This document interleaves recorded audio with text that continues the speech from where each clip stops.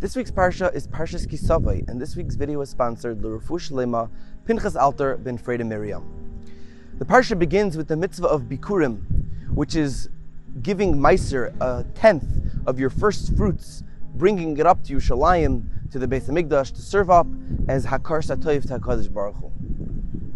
And the Navi Malachi explains that someone who gives Meiser, someone who gives a tenth of their produce or of their earnings to HaKadosh Baruch Hu, the Navi says, "V'hari koisi lochem bracha ad belidai," that HaKadosh Baruch Hu will ensure that they will have a limitless blessing. No limit. All the blessings in the world will come to you if you do this. The Gemara in Tainus explains, what does it mean, bracha ad belidai? Ad sheyivlu sifsoisechem miloi merdai. The Navi says that your lips will become worn out from saying the word dai. They'll become weary of it. That's how much bracha you're going to have. You're going to want to say dai, which means enough. Dai, enough. I have so much blessing. It's good. It's enough already. Stop. That's how much blessing you're going to have. You're going to want it to just stop. Now, I heard a vart many years ago from my cousin, Harav Alex Rosenbaum Shlita from Melbourne, Australia. And he said, what does it mean, bracha ad bilidai, that your lips will get worn out from saying the word dai? That's not possible.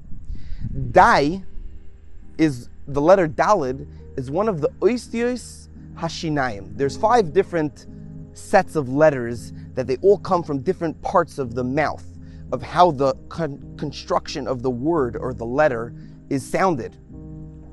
There's the oistios hagaroin, which is the letters of the throat, aleph, hey, ches, ayin, and then there's the oisius hachech, which are the letters of the palate. There's the oisius hashinayim, the letters of the teeth, which is dalid, nun, tes, lamed, taf, one of them being dalid. Then there's the oisius ha-loshoin, the letters of the tongue, and then there's the oisius hasfasayim, the letters of the lips, which are beis, vav, mem, and pei, which, as a side note, Moshe Rabbeinu was an aral safasayim.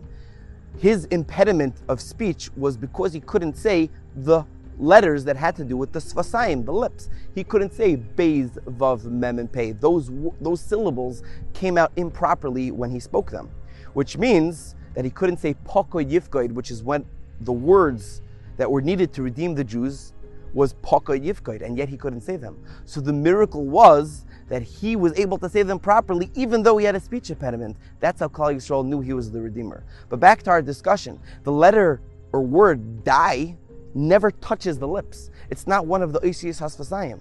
So how could it be how could your lips get worn out from saying dai? If I say dai, it never touches my lips. So how will my lips get worn out? Says Rav Alex that gufa is the bracha. That even though Chazal say that your lips will get so weary of saying the word dai, and that you're going to have to say enough, dai, and that's the bracha, he said it's even much more than that. That your lips will never even get weary, because dai is not one of the oisius hasfasayim. May we be zeiche to take this lesson of the Bikurim and Meiser and be able to always be in a position to give tzedakah and to continue giving tzedakah and helping people and bringing up our fruits to Yerushalayim and Mirza Hashem. May we be zeiche to all the blessings in the world. Have a beautiful Shabbos.